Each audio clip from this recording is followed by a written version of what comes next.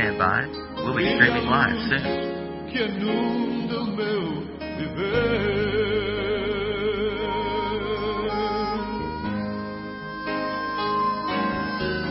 Please stand by. We'll be streaming live soon. A qualquer lugar eu seguirei. Please stand by.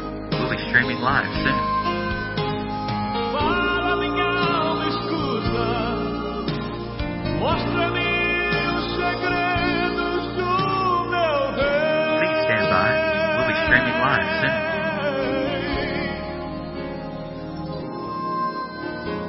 Eu quero ser testemunho. Remove o erro. Please stand by. We'll be streaming live soon. Em mim. Good morning. I know that some of you are perhaps asking questions. How about this idea of the prophetic? What does it mean? I never heard of it.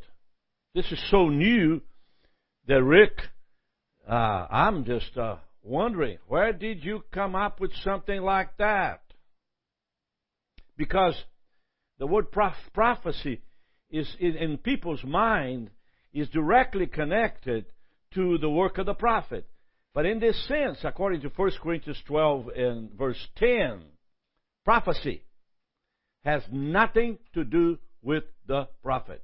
One more time. Has nothing to do with the prophet.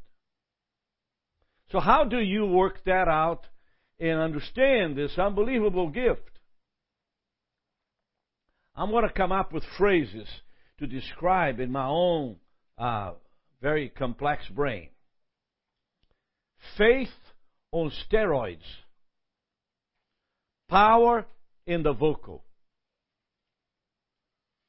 Romans 4:17, calling things that be not as though they were. It's not name and claim it. It's not name and claim it. It is a lifestyle of faith. Believing. So this morning I want to share with you the formation of this prophetic life. Because you see, if the power is in the tongue, then there's got to be some type of understanding in our minds on what Paul meant. In other words, somebody out there, help! Nobody says anything about this. And those of you in Africa, those of you in China, especially in Brazil, I want you to know that this prophecy, according to 1 Corinthians 12:10, is got to be one of the most powerful things a Christian can have in his toolbox to do discipleship. You know, in the Methodist Church, they have something called spiritual formation. And I tell you this, it makes me feel like somehow I'm totally, completely out of proportion.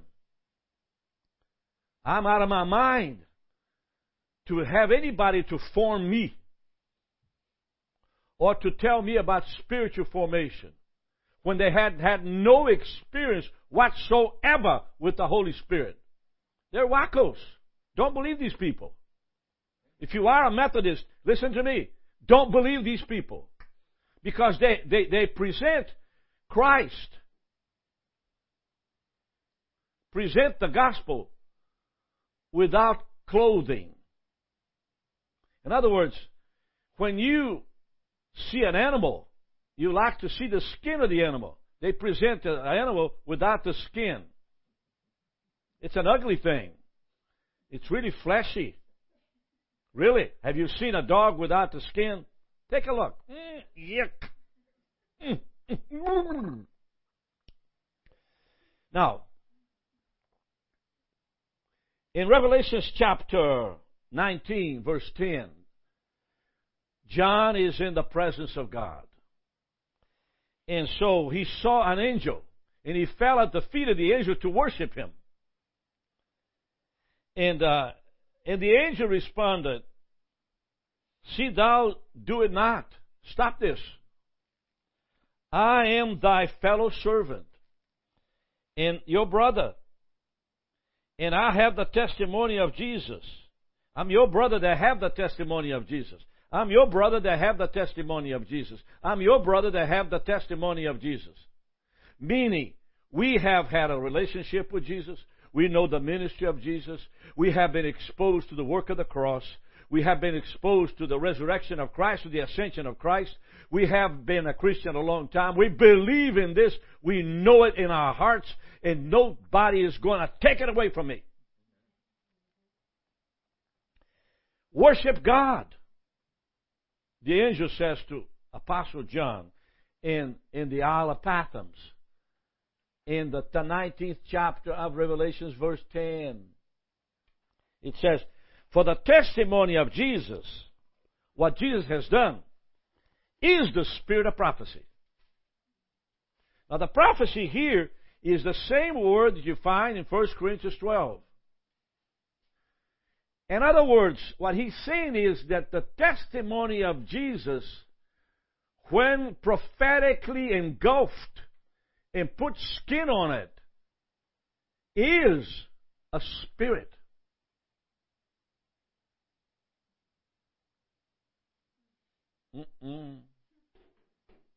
You're telling me that the Holy Spirit of God empowers the testimony of... hallelujah. So the power of the Holy Spirit of God, when it's about the testimony of Jesus, takes a form of power, energy, content, quality, in dynamite power. That is why people are saved, because the Word has power. The testimony has power. The question is this.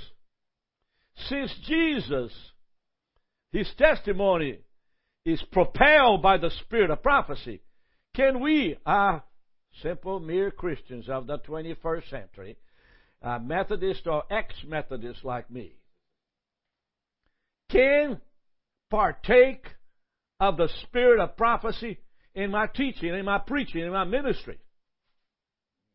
See, I'm trying to chew this up because I went to Atlanta yesterday and I ministered at Mount Bethel Church, and it was a wonderful experience to be there. John Walker went with me, Pastor John Walker, fabulous preacher, famous pulpit man in America. And so I'm driving home, and John is just, he's moving from hour to hour, from lane to lane, and just dancing around 316 like he owned it. And he said, Rick, I can tell you something.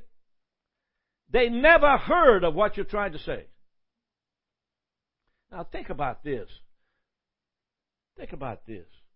You're telling me that you go to seminary for 3 years, pay $65,000, and nobody tell you what the power is behind the testimony of Jesus. I'd like my money back, please. Now let's take a look at this, because you see, if this is something that you and I can partake of it and be a part of it, it can revolutionize your ministry. It can change the way you preach, the way you pray, the way you share the Word, the way you live.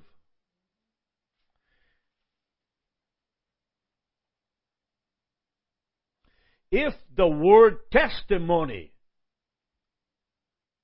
if the word spirit of prophecy means anything, then it has to be used in discipling, in preaching, in ministry. The power of the gospel, the testimony of Jesus, it is what propels, is a spirit.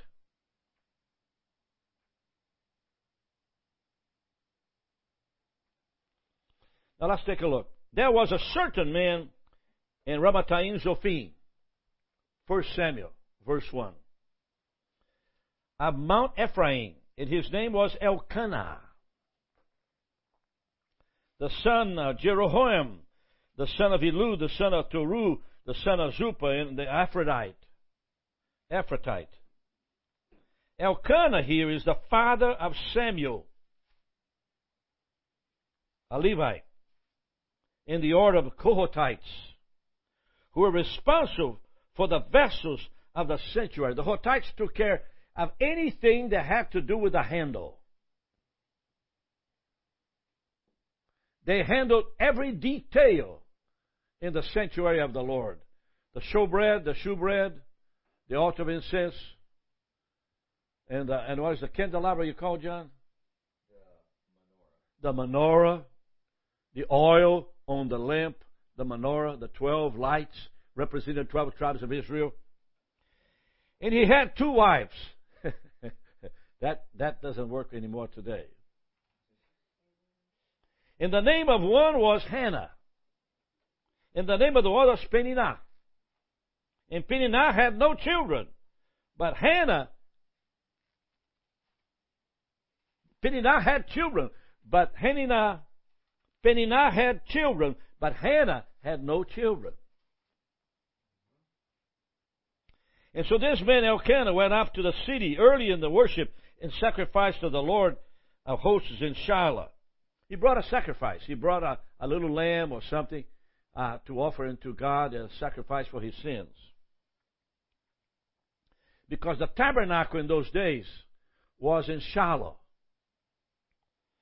And the 2 sons of Eli, Hophni and Phinehas, the priests, were there. There were 2 evil men, I want to tell you that.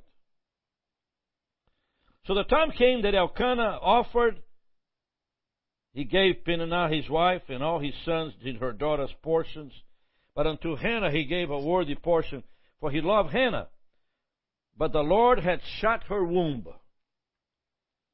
And her adversary, Peninnah, provoked her sore to make her full of fear, because the Lord had shut her womb. As he, Elkanah, did so year by year when Hannah went up to the house of the Lord, so she, Peninnah, provoked her, therefore wept and did not eat. Then said Elkanah to her husband, to her, Hannah, why do you weep? Why do you not eat? Why is your heart grieved? I am not better than 10 sons. You see, Elkanah loved Hannah. But because of the mouth of Peninnah, he didn't care about her. That speaks to women that somehow run their mouth about their blessings, disregarding those who are not blessed. It causes a lot of problem in marriage. So Hannah rose up after they had eaten in Shiloh, and after they had drunk. Now the priest sat upon a seat on the post of the temple of the Lord. And she, Hannah, was in bitterness of her soul, and prayed unto the Lord, and wept. And she vowed a vow, saying, O Lord of hosts, if you will indeed look on the affliction of your handmaid, and remember me, and not forget your handmaid, but will give unto you a handmaid, a man-child, then I will give unto him, the Lord, all the days of this child, and there shall be no razor come upon his head. Mean, I'll dedicate him as a Nazarite. God, if you give me a child, I'll give it to you. And it came to pass as she continued praying before the Lord, that Eli marked her mouth. Evidently, she was praying, but she could not be seen by Eli. But he saw her mouth. Now, we're getting to a point now where the story is going to shrink to nothing, and we get to the point we need to hear. Her lips moved, but her voice was not heard. Therefore Eli thought that she had been drunk. And so Eli said unto her, how long will you be drunk? Put away your wine from you. This really hurt Hannah. She was just in prayer, in contrition, crying, pleading, God, give me a child, God, oh God, give me a child. Lord, I'm tired of being ridiculed because you have shut my womb, God. And Hannah answered and said, no, my Lord, talking to Eli, no, my Lord, I'm a woman of sorrowful spirit. What is a sorrowful spirit? It's a spirit that hurts, a spirit that feels sad. When you lose somebody, you mourn. And it's a sorrowful spirit. It hurts deep within the soul. I have drunk neither wine nor strong drink, but I have poured out my soul to the Lord. count not your handmaid for a daughter, a Belial, worthless. For out of the abundance of my complaint and grief have I spoken hereto. Then Eli answered and said, Go in peace. Now that's the point that I'm trying to bring after I read to you 17 verses here. At this particular point, the priest speaks out a prophetic word. It says, Go in peace, and the God of Israel grant you your petition that you have asked of him. Whatever spiritual condition which characterized Eli, still God used him to give Hannah this great word of prophecy. Her prayer had been heard after all these years. Now let's get to it a little bit. Let me just comment on it so you get some meat to take home. What is the story here means? Last night, a lady came to me with breast cancer. Just a sweet mother. I'm talking about, a 60-year-old mother with sons as tall as the father. 6'3", 6'4". And just this gentle man, and he's 65 or so, with gray hair, a nice little strong middle. And they came around me. I'm looking up to everybody. I'm just a midget looking up way down there, But suddenly came a voice in my spirit saying, I know you think you're short, but in my eyes you're tall enough. So stop comparing yourself to heights. I'm not in it. Say what you need to say, and I'll confirm it. And so she put her hand on her breast, and I put my finger and said, Cancer, you will not win against this woman of God, for she is worthy, and she will live so long without dentures. Now, I'm just sitting down saying, take it back. Take it back. Because, how can you tell somebody, that they're going to be so old? It's because when you are really old, you get dentures. Like 95, 96, 97. I haven't seen any 95, 97, 98 that don't have a bunch of partials. That's my experience. And in that case, it was saying to that woman, this cancer will not win over your life because you're going to live a long time.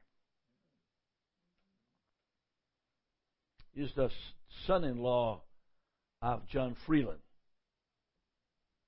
His parents, his mom and dad. In other words, the boy is married to one of the daughters of John Freeland. And so the testimony and the prophetic in this sense gave Hannah Samuel. But overcame everything. I know that Eli couldn't see Hannah. I know that Eli was totally out of context with what's happening. I know that Eli had no idea that she was actually praying in sorrow, spirit, just crying out before God. But he thought she was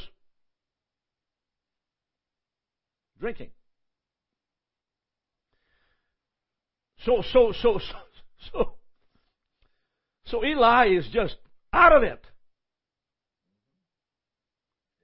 Just like last night. I'm just looking at the heights. Boy, you're tall. My goodness, that's a big middle. Oh my goodness, that's a beautiful old 60-year-old lady.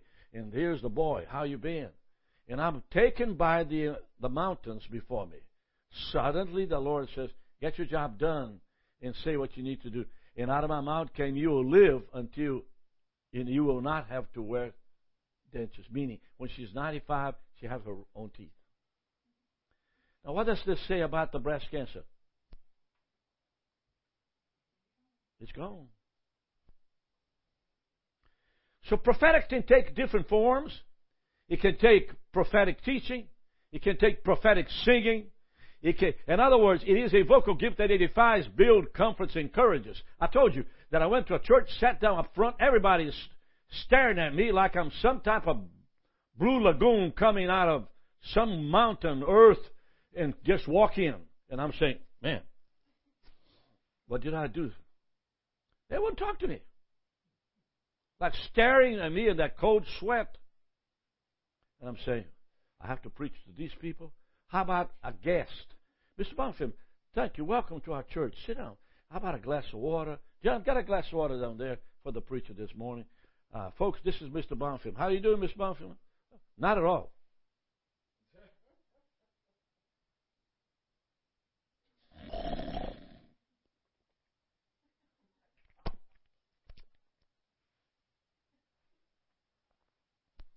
So I went to the kitchen because I want to get a cup of coffee.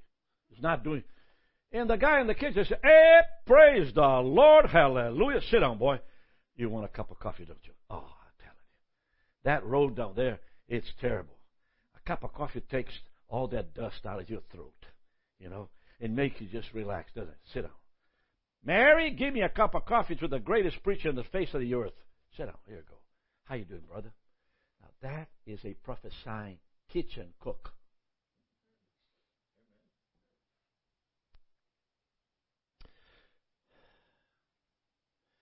And so, I want to say some things to you in order to encourage you. The key is this. Cooperate with the activity of the Holy Spirit, and you don't have to manufacture a false testimony. Cooperate with the move of the Holy Spirit, and you don't have to manufacture false testimony. So, let me give you then, to close, I have 5, 7, 10 minutes, but I'll work that out. 10 keys for healthy prophetic life. Number 1. Worship is the doorway to receive a revelation from God. It begins in worship. When you hear the music playing, get your foot square on the floor. Tell your phone to shut up. Tell everybody around you, I'm not here. Lift your hands up and say, I worship you, Lord, and I thank you, God. Bless my life. I praise you. In other words, some of you are so away from the reality of the presence of God that you mumble a prayer as if God can't hear. Vocalize it. Say, God, I thank you for this morning, Lord. I thank you for this situation that I'm in and worship this young man playing the guitar. God, I praise you. I give you glory, God. And you enter into worship. That will activate prophetic life. Number 2, John 20:1-20. The disciples got together on the floor, and John came in and put his ear on the heart of Jesus. So he came in and put his ear right here. John 21:20. You must lay your head at the breast of Jesus and listen to the rhythm of his heart. Create a relationship that supersedes age, like a breakfast, like a meal, sleep, tiredness, weariness. In other words, if you can't control the physical aspect of your body, then something's wrong. You know something? Every time I kneel to pray, I need to go to the bathroom. So I've been asking the Lord, God, I'm sick and tired of this. If I don't pray, no bathroom. But if I'm going to pray and put my ear at the heart of Jesus, the body will begin to say, hello, oh, oh, oh, oh, oh, oh. Think about that. So number 2, create a relationship that will not be interrupted by nothing. Number 3, recognize the truth that I've been sharing with you. The words that you say are quickened by the spirit of prophecy. Quicken means to make alive. The message comes in many ways. The preacher, the hearing, the dreams, the vision, the verse of scripture, the impressions, the visions, the dreams, all of that. But it doesn't come when you do not understand that the Holy Spirit quickens what you say. And so in order to make sure that you get through, number 1, worship. Number 2, put your ear to the heart of Jesus. And number 3, say it, recognize it, on it. Number 4, you prophesy according to the position of your faith. If you have no faith at all, you know, let me tell you how I began to tithe. People ask me, oh, Rick, you know, God really bless you financially because all your bills are paid. And I keep on giving this testimony to everybody. But when I was at Madison First Methodist as the janitor, Rick Bonfim, the janitor. I mean, I'm trying to clean latrines everywhere. I used to tithe, but I wanted the Lord to know my envelope and my few dollars that I put in it. I want Him to know. So I saved some money. I'm a single guy. I saved some money, and I lived to a woman called Genevieve Howard on the way to Valdosta, Georgia, Highway 33, even before getting out of town, one of the last houses before where I worked. I worked in a rub factory of, what is those things that put on the motor, put on the tire? Hubcap factory. It sprays a chemical and runs, and suddenly I sort of work on that store, on that factory, and so Genevieve Howard gave me a little bottle of perfume. I told her my problem. Okay, it was Chanel number 5. Chanel, something like that, number 5. And so I take the envelope, I put my $5 in there, I close it, and I spray the Chanel on it and put it on the plate. And I'm saying, God's going to smell it. I know He's going to smell my $5. I know He's going to smell my $5. I can feel it. Okay, how do you think, Lord? What do you think? You like it? Okay, it's your money. I'm just telling you. Months passed, and a lady came to me and said, Rick, are you the one who's spraying perfume on that envelope? I said, did you smell it? She says, I did. As a matter of fact, it's all over my office. Chanel number 5. See, you prophesy according to the position of your faith. I put that money there because I want the Lord to have my 10 cents out of my income. If you are not a tither, you don't have any money. You're broke all the time. Remember, P.O. Box 5188, Athens, Georgia. Send me a tithe. It'll bless your life. I'm not asking, I'm telling you. If you don't have any money, it's because you don't tithe. Faith activates the gift of prophecy. The words refer to a ratio. For instance, prophecy is to one person or to 100 persons. The ratio here is very high. When you do to one, the Holy Spirit moves into 100 people. It's very powerful. In other words, when you prophesy, the power of the Holy Spirit comes into your words and moves into hundreds. I'm speaking to literally thousands of people right now all over the earth. Why is this happening? Because I'm a good speaker? No, because the prophecy that I say to edify, to comfort. I'm telling you to take the church some money and give to the preacher. Stop being hard-headed, bull-headed, and hard-fisted and stubborn. Give to the Lord what belongs to Him. So Paul in 1 Timothy 1:6 says, stir the Spirit up. Stir the Spirit. Move your spirit. Matthew 7 says, ask, seek, and knock. Do not be afraid or dormant. Stir the gift that is within you. Matthew 7:9 says an interesting thing about this. If which of you, if your sons ask for bread, will give him a stone? Or if he asks for a fish, will give him a snake? If you then, though you are evil, know how to give good gifts to your children, how much more the Heavenly Father will give the Holy Spirit good gifts to those that ask of Him? Jeremiah 33:3 says, call on me and I will answer, and show you great and mighty things which you do not know. And so prophecy, you need to get accustomed to use it, to speak forth, to wear it, to believe in it. Because when you do that, the words that you're saying are empowered by the Holy Spirit and are ministering to the people around you, to children, to your wife, and to your family. Number 6, speak always to bless the body of Christ. God's first commandment was to speak light to the body. Number 7, be totally focused on the Holy Spirit. Ask yourself, what are you hearing? What are you hearing? As you begin to understand, God, I'm going to be talking or sharing about you. Talk to me, Lord. What are you going to hear? The voice you will hear will sound like you. The voice you hear will sound like you. Okay.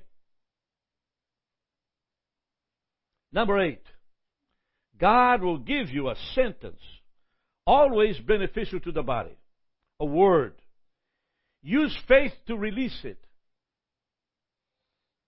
It's like this. And that's the way I can explain. You know when you have a pullover on it, and there's a little line over here, a little piece of thread hanging in here, you begin to pull it. Before too long, oh my gosh, I'm making a big hole in my sweater, okay? And you begin to pull it. A string loses your sweater. You pull it, it comes out, it opens. In other words, open your mouth and release it. You don't have to say, thus says the Lord. You have to say, I want you to know that this is going to be a beautiful day, and you are going to be blessed do you hear me? There's a girl at the bank that every time I go to make a deposit, I make a lot of deposits.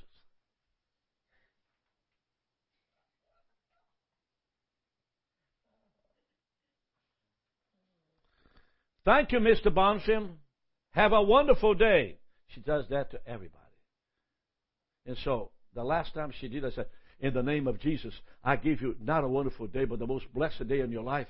And I speak to you and your children and your grandfather, your grandmother, your mother and daddy, that you'll be able to be paid enough on this job to make money to go back to school. How do you know? How do you know that? How do you know that? Talk to me. I love you. Bye-bye. That was prophetic.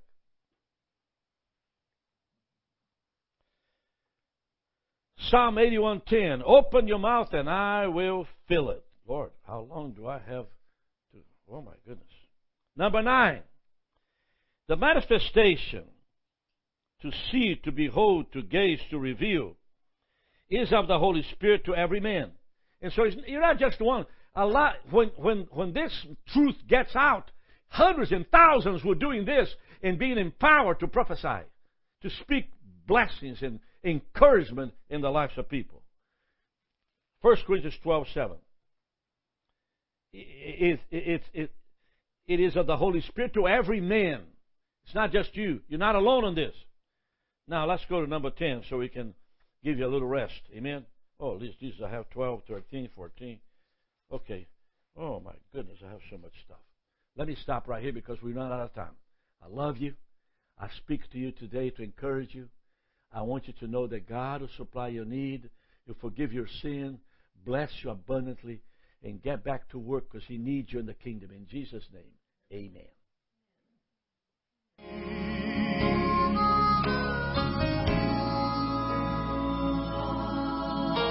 Estrela alva brilha em mim, brilha a luz que inunda o meu viver.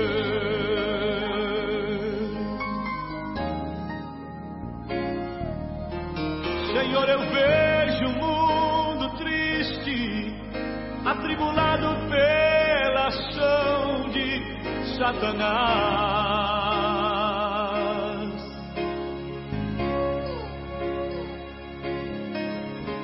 Clamando no escuro, correndo